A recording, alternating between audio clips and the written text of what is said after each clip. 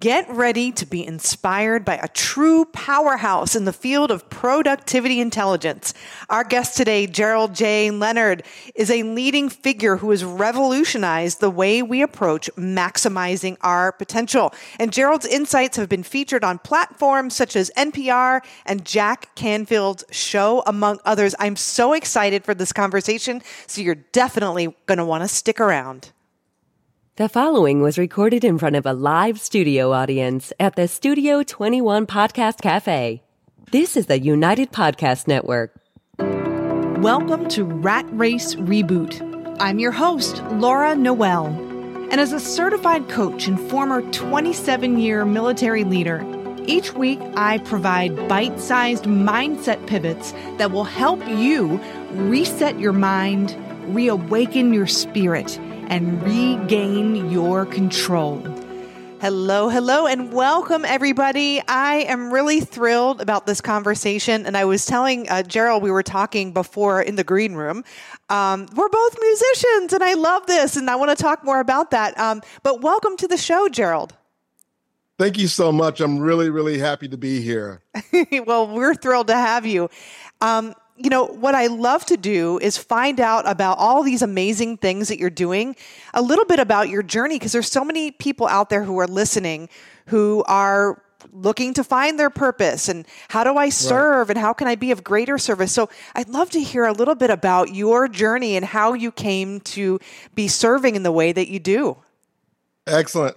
Well, as you can see from behind me, I'm a musician. I have an upright bass, electric upright, 2 electric basses, pianos, and a studio here in my office. So this is my work office and my music studio. I love to do what I do. I've over time began to integrate the concepts of music, which I studied through my bachelor's and master's. Did 1 year at Juilliard and Manhattan School of Music. Performed in New York.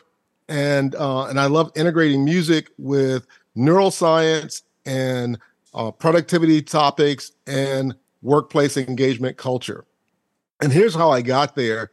After music and getting my degree, I actually went into the ministry for about 6 or 7 years because I was working part-time in music and performing and started leading a discussion group, and it grew into the group of about 250 people. And it actually outgrew me. Wow. And so that was one of the first lessons I learned in life was if you're going to build something, you got to make sure you're growing faster than the organization that you're leading. And so I decided to go back into music, but now married with 2 kids, I got into project management or in IT. And honestly, what I realized was I was really good at organizing chaos, and it was just natural for me. And so I gravitated towards project management. I already had my master's, so I didn't want to go back and get another degree. So I just did all the certifications I could in IT, in project management, and so on. Joined a number of consulting firms, and in 2014, I started my own consulting practice, and things really took off from there. In 2018, I had a major bout with vertigo. It wiped out what's called the vestibular system, and I still have what's called a vestibular disability or constraint. I call it a constraint. I don't call it a disability because I've studied the theory of constraints. And when you have a constraint, you can elevate and take advantage of a constraint to be more productive or to get more done. And so since that happened, I've written 2 additional books, one that's coming out that's going to be published by John Wiley. I've started 2 companies. I've had an investment in my company. I have probably become more productive as well as less stressed out. I do yoga in the mornings. I do breathing exercises. I've onboarded a number of coaches that have PhDs in neuroscience and so on. And they've really helped me to up-level my skill, up-level my life, and up-level my energy. And it's really now this holistic view of who I am, which is the integration of those 4 areas: the music, productivity, the neuroscience, and really workplace engagement or workplace culture, which I help my clients with. Oh my gosh, I love it. And I love your journey. And I love how you followed your curiosity and your thirst for knowledge and being of greater service, and not allowing a constraint to be a deficit to actually propel you forward. And I want to talk more about all of those things. We were kind of talking about the music piece and a little bit of the productivity piece. I would love to know, how do you infuse this all together? Well, you do it with a lot of coaching and getting a lot of advice. Honestly, I was at a workshop probably back in 2013, 14 with Willie and Dee Jolly. Willie's one of the top 5 speakers in the world when it comes to the National Speakers Association and speaking for major corporations, but he's also a jazz singer. And his wife is an educator. She has a master's in education. So I went to a weekend workshop at their home, and they looked at me and were like, okay, you have this skill of music and this thing that you do on projects and programs, and you really help companies change their culture, but you're a bass player. And it was also at the time where that song, All About That Bass, was really popular. Yep. Right? Remember that song? Yes. And so they looked at me and said, you have to integrate your music because culture is like the bass. And I thought, So my first book became Culture is the Bass. Oh, man. And I basically leveraged my experience as a musician playing classical and jazz and how bass playing and music really sets the tone. Because if you listen to different types of bass lines, as soon as you hear your favorite song, you know the culture of that song, whether it's country and western, whether it's R&B, whether it's funk, whether it's gospel, you know it because of the pronunciation of the drums and the bass. And then I went and wrote a book called Workplace Jazz, which was all about agile teams, because a lot of work was now being done in small agile work teams. And the greatest example I could think of as an agile team is a jazz ensemble, about 3 or 4 or 5 people playing jazz. And they have a structure, there's principles behind it. And it really reminded me of the agile workplace. And then I wrote my book, A Symphony of Choices, all about making effective decisions around project management and so on, but also having a mentor, because the gentleman, the main character in the story, reached out to a mentor to kind of help him through the process of career changes and around decision-making, excuse me for my tickle, and around decision-making, project management, and then workplace engagement. So it's really all the things that I've written and the companies that I've started are an essence of who I am as a person.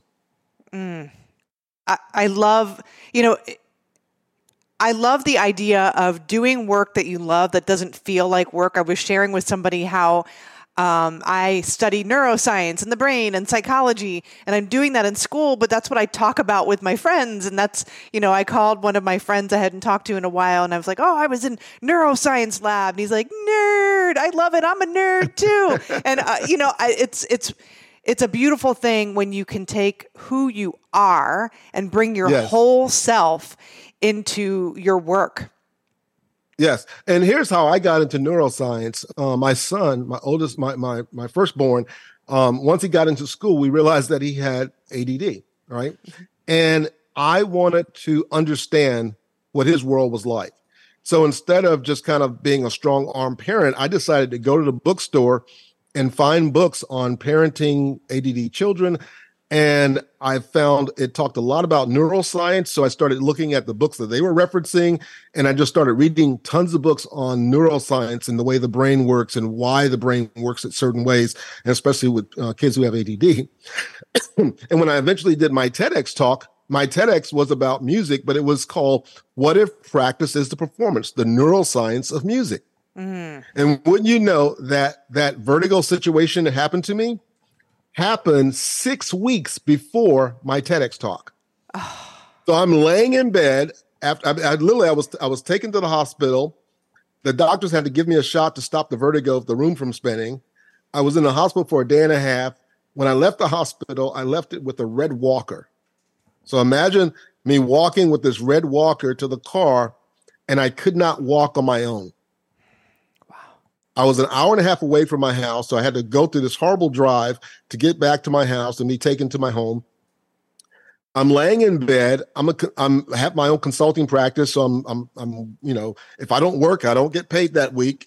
And I'm laying in bed and I'm thinking, how can I deliver my TEDx talk? And I remember all the things that I referenced in the talk around neuroscience. And it says for musicians that when you're playing music, the brain gets activated to the point where it starts rewiring itself if there's damage. So as soon as I could sit up, I started playing my bass. And every day I would play my bass a little bit and try to walk a little bit, a hole into the walls. Pretty soon, within 3 weeks, I walked into my doctor's office unassisted, very gated, but unassisted. Yeah. And 3 weeks after that, I walked on stage and delivered my TEDx talk. And my doctor told me, he says, if you hadn't been a musician and take set the goal that you had set and had worked the way you worked at it, it would have taken you 2 years to get back on your feet. But because of being proactive, setting a goal, and then just working through it. And there was a couple of lessons I learned because in that process, when you, excuse me, again, when you go through something like that, sometimes relationships that you depend on don't always work out. And that happened. And so I made a decision that I was going to get better and not bitter. And also I made a decision that I was going to grow through this challenge and not just go through it. Because a lot of times when life hits us, it hits us really hard. And we're feeling like we got sucker punched. And you're like, what in the world? How did this happen to me? Where did it come from? No one could, none of my doctors could point to why or where this came from. And we still don't know. But I had to make a decision that irregardless of that, am I going to get better or bitter? Am I going to get better or bitter at life, with relationships, with friendships, or whatever that happen?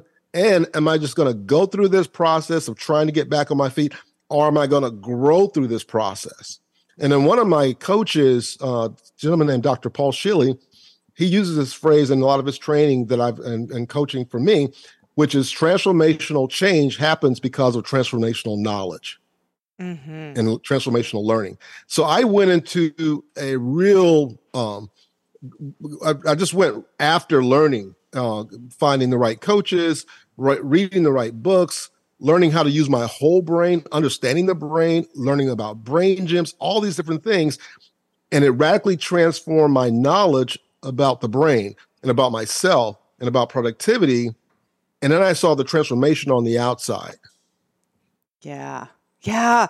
That is, oh my gosh, I'm so grateful that you shared that story. And you saw me writing all these nuggets that you were saying, I could go through it or grow through it. Am I going to get better or be bitter through it?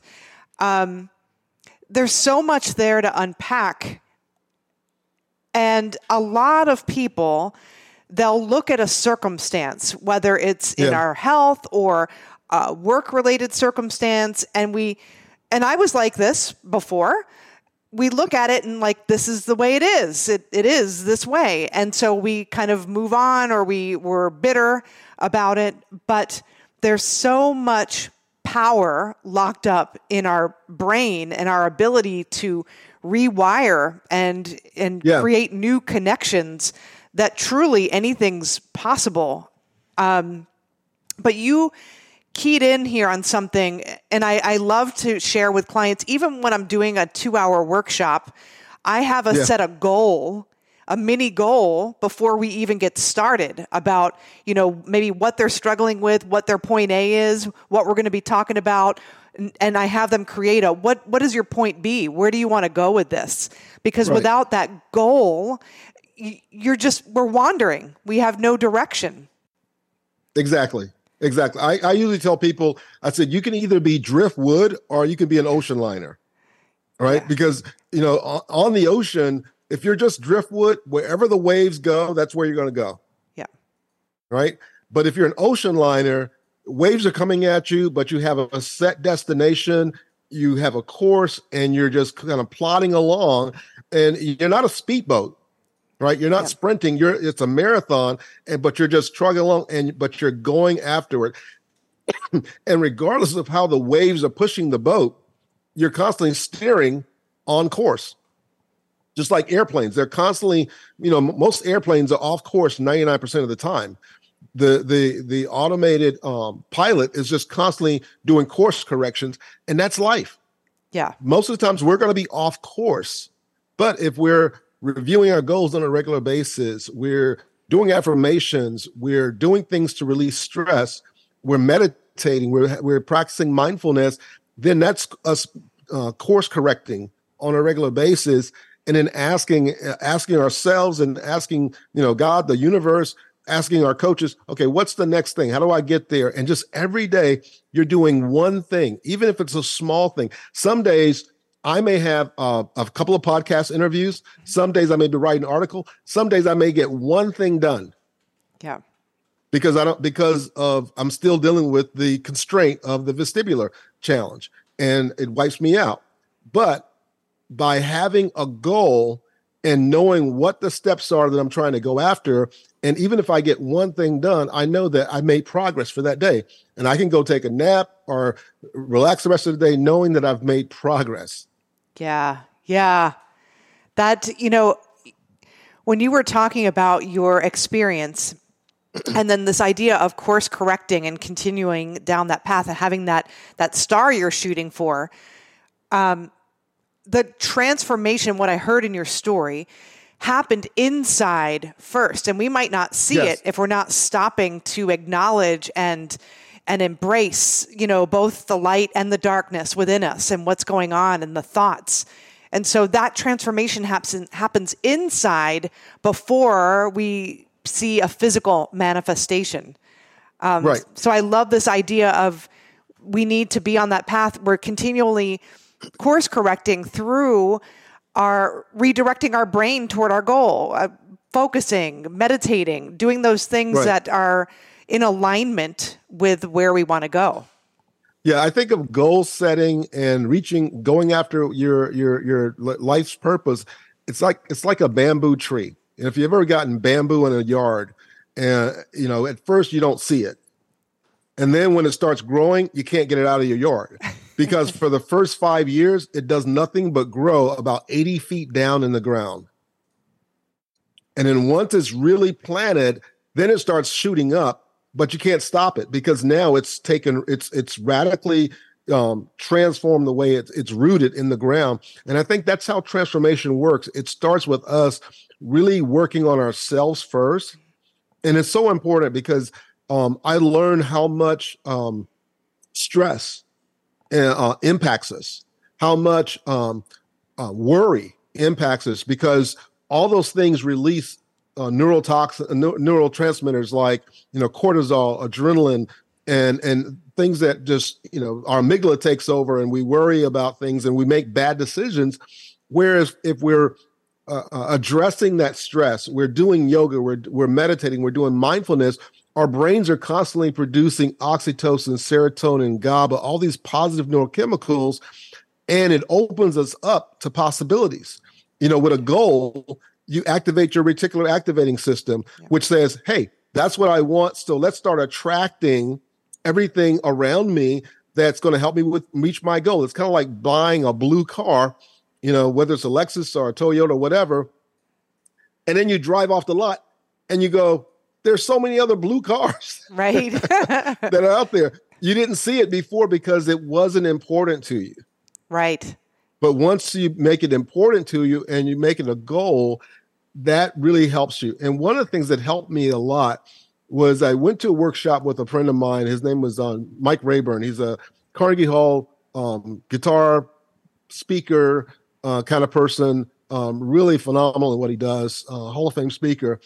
And he shared this thing with me that Brian Tracy told him about. And it was to write out his goals as affirmations on a daily basis.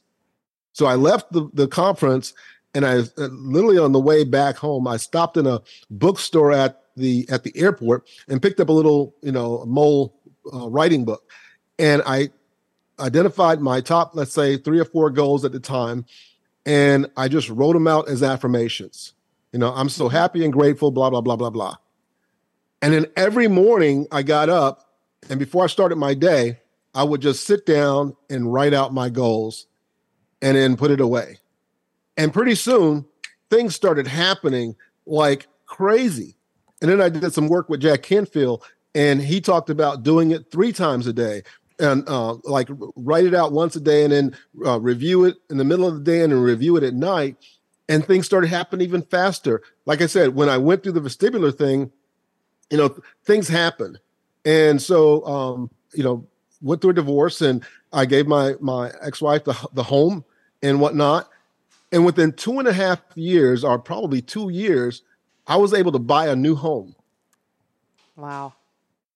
And, again, it was writing out a goal, setting a destination of where I wanted to go, deciding to get better and not bitter, not hold against anyone, be generous, and just go work on myself. And by doing that, it just opened up the world just opened up and said, okay, you want a home in that neighborhood? You got it. Here you go. Yeah. Oh, you need this much to get into it? Here you go. Oh, you need new furniture? Here you go. It was amazing. That is amazing. And that's, redirecting your focus in the direction where you want to go versus looking backwards. Yes. I tell people that's like the path of least resistance. And I love that, that writing, I'm so happy and grateful, living from the goal. Bob Proctor taught me that. And so I'm really thankful that our audience is hearing this from you as well, because there's so much power and your goal priming in the brain. That's how the reticular activating system is filtering out. It's like, it's a match, it's not a match. It's a match, it's not a match. So when you're doing that exercise, you're priming your brain to activate your goal unconsciously. There's whole theories on that, unconscious thought theory. And it's so powerful. And it doesn't require extra work. That's the thing. It does not. In fact, what I realized was that achieving my goals now has become so much easier because it's me identifying what is it that I want in my life and how do I want to live my life, and then following a proven process. And there is a proven method. One of the main things is you have to really get clear. It's funny when I got remarried, and my wife and I were looking at buying this new home, and I said, "Let's go shopping for furniture." She's like, "What? Shopping for furniture? We don't have a house yet." I was like, "Well, let's just go shop. And we're just going to make a list and take pictures of all the furniture that we want in the house." And we did. We went to all the stores that we wanted to go to. We went to really nice furniture stores. We found things that we wanted. We took pictures of them. We created this vision board of what we wanted. And that's the furniture we have in our house. That's beautiful. And there's so many people who won't allow themselves to dream in that way until they believe they can have that dream, or they already know how. But what I hear you saying is you don't even have to know how. Just decide on what. You don't have to know how. But here's the secret. It starts with clarity. Yeah. And then it starts with focus, right? And it starts with acknowledging it. And it starts with intuition. But intuition comes into our life, and that's that still small voice that says, "Hey, try this. Hey, did you think about that? Call this person." But the only way we can hear that voice is that we reduce the stress in our life. So once I went through all of the things that I went through with the vertigo, I started, I would like take walks every day, very carefully as I got back on my feet. But I started doing yoga in the mornings, which is just stretching. But I started doing yoga in a way that would release stress in the body, right? Yeah. Based on all the chakras and all the energy, the meridians. I studied all that stuff. Yeah. And I would release stress. And then I would have times of doing breath work and meditation. And in the middle of those meditations, I would hear, you should call so-and-so. Oh, try this. Oh, did you give that a try? And so I would finish my meditation and I would write it down. And I would follow through on what it was suggesting, what the suggestions I was receiving. And those were the exact things that I needed to take part of. But here's the other thing that I think stops a lot of people, and it stopped me for a long time. It is negative self-talk, right? Negative self-talk. And so working with a gentleman named Dr. Shealy, I learned about something that he has called paraliminals, which is basically audio recordings that helps you. It's not subliminal, but it's just positive messages and getting your brain to oscillate at an alpha wave state that helps you to ingest those thoughts and rewire your self-talk. Yeah. Right?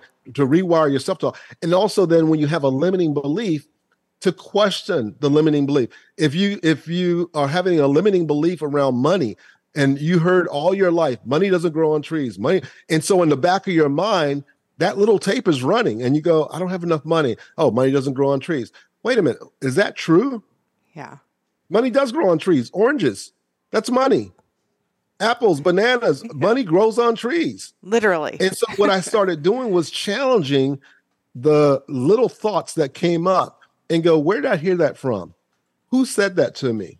Was it something that I made up? And what I found is that a lot of my limiting beliefs were things that I made up or that I thought I heard or that I thought someone suggested.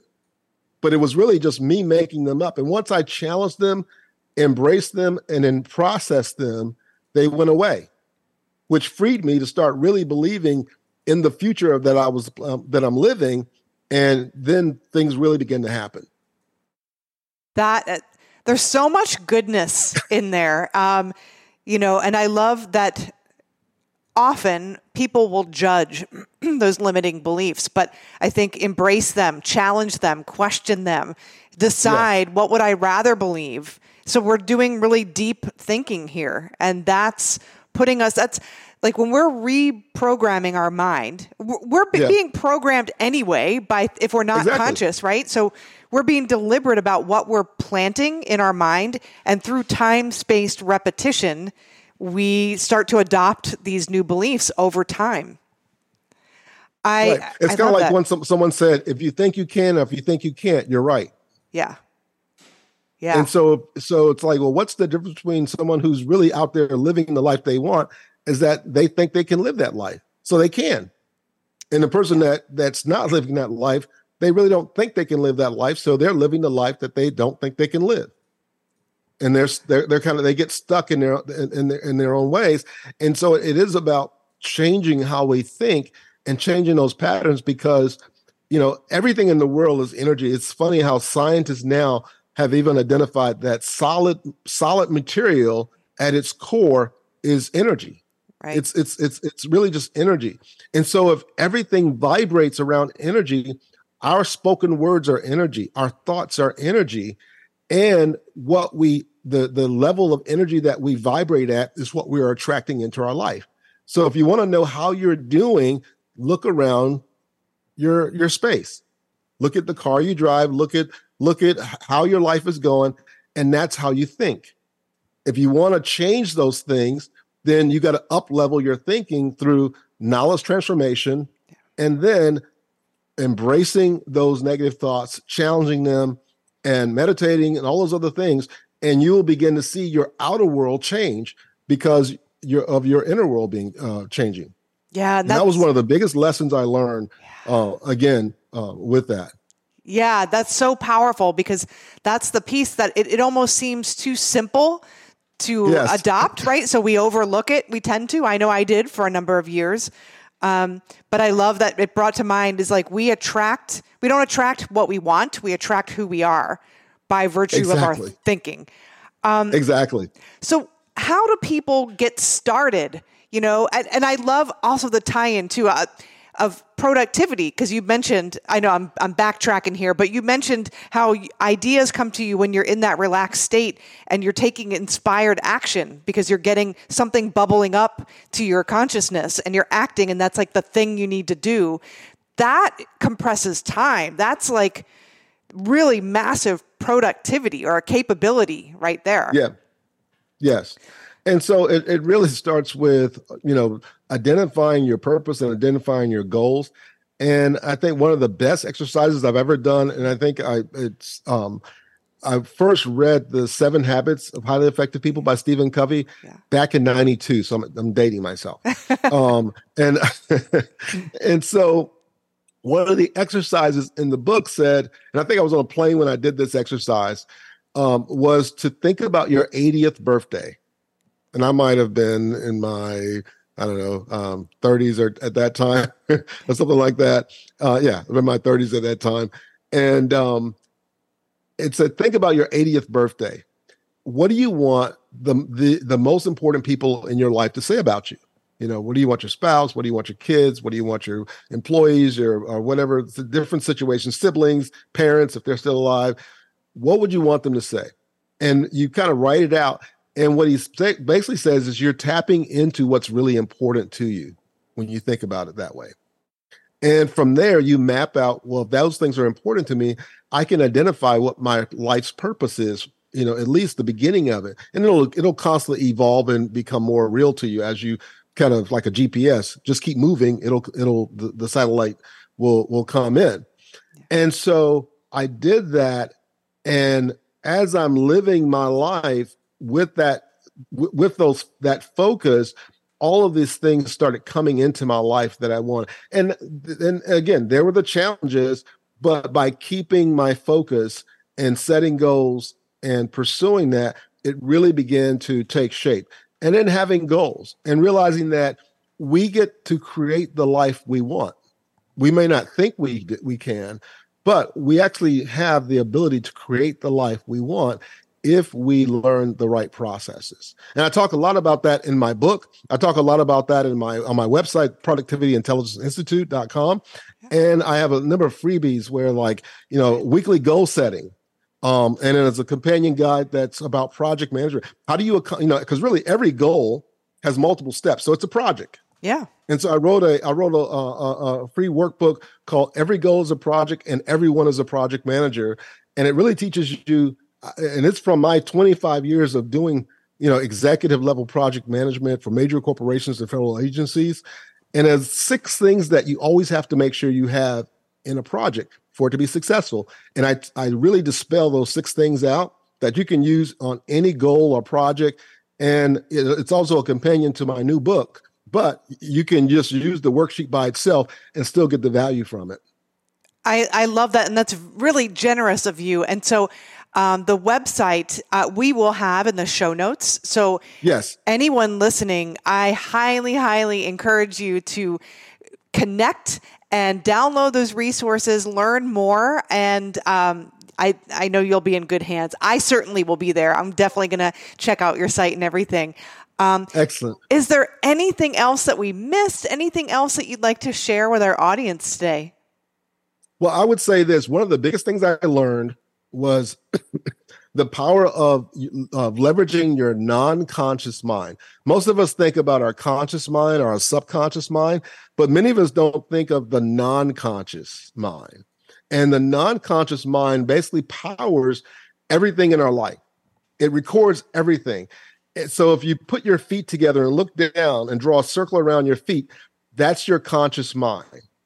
If you put a dot in the middle and go out 11 miles and then go around you, that's the size of your non-conscious mind. It's like 10 billion to 1 in power.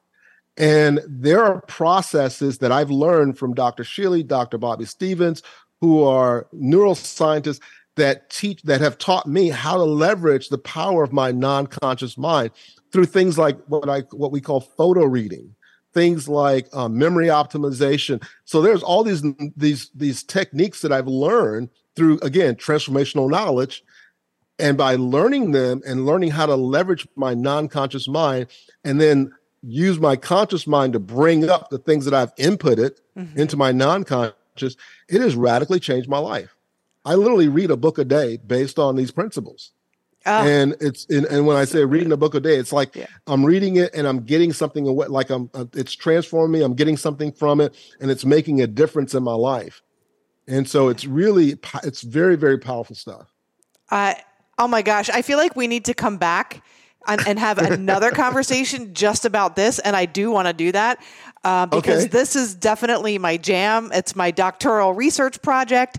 It's experiences I've had being meditative, going to a meditative retreat, and then coming back and knowing exactly what to leverage to move forward. I got one better. I learned something about network spinal analysis. I don't know if you've ever heard of that. Okay. Network spinal analysis is like chiropractors who practice it. They become experts in the spine. Mm-hmm. And based on the condition of your spine is the condition of how you see the world. Oh. If you ever have like a neck issue and it's like C3 through C5 is all twisted up and it's like a pain in the neck, there's probably something in your life or someone in your life that's a pain in the neck, and your neck is demonstrating that. Wow. And so you literally start seeing the world based on the condition of your spine. So by doing yoga and other exercises that align your spine and remove that stress, you open yourself up to see the world in a much brighter place. Otherwise, you get stuck on a radio station. Yeah. It's amazing. And that's a whole nother area that's just amazing. Your body has so much wisdom if we listen, right? Oh, my goodness. Well, I am so grateful for this conversation and our connection, and I definitely want to have another conversation with you in the very near future. I'd love to. Yeah, and so thank you so much for pouring into our audience. Again, I'm looking forward to connecting with you in the future. And for those of you listening, definitely go to ratracereboot.com and look at the show notes and connect with Gerald. He's got some very generous offers and learn more about yourself. And yeah, but thank you again. Exactly. You're welcome. Thank you so much for having me. Absolutely. All right, everybody, remember, you're on a journey and everything is created twice. First in your imagination and then in physical form. It always happens that way. So stay well, and we'll see you next week. The views and opinions expressed by the hosts, guests, or callers of this program do not necessarily reflect the opinions of the Studio 21 Podcast Cafe, the United Podcast Network, its partners, or affiliates.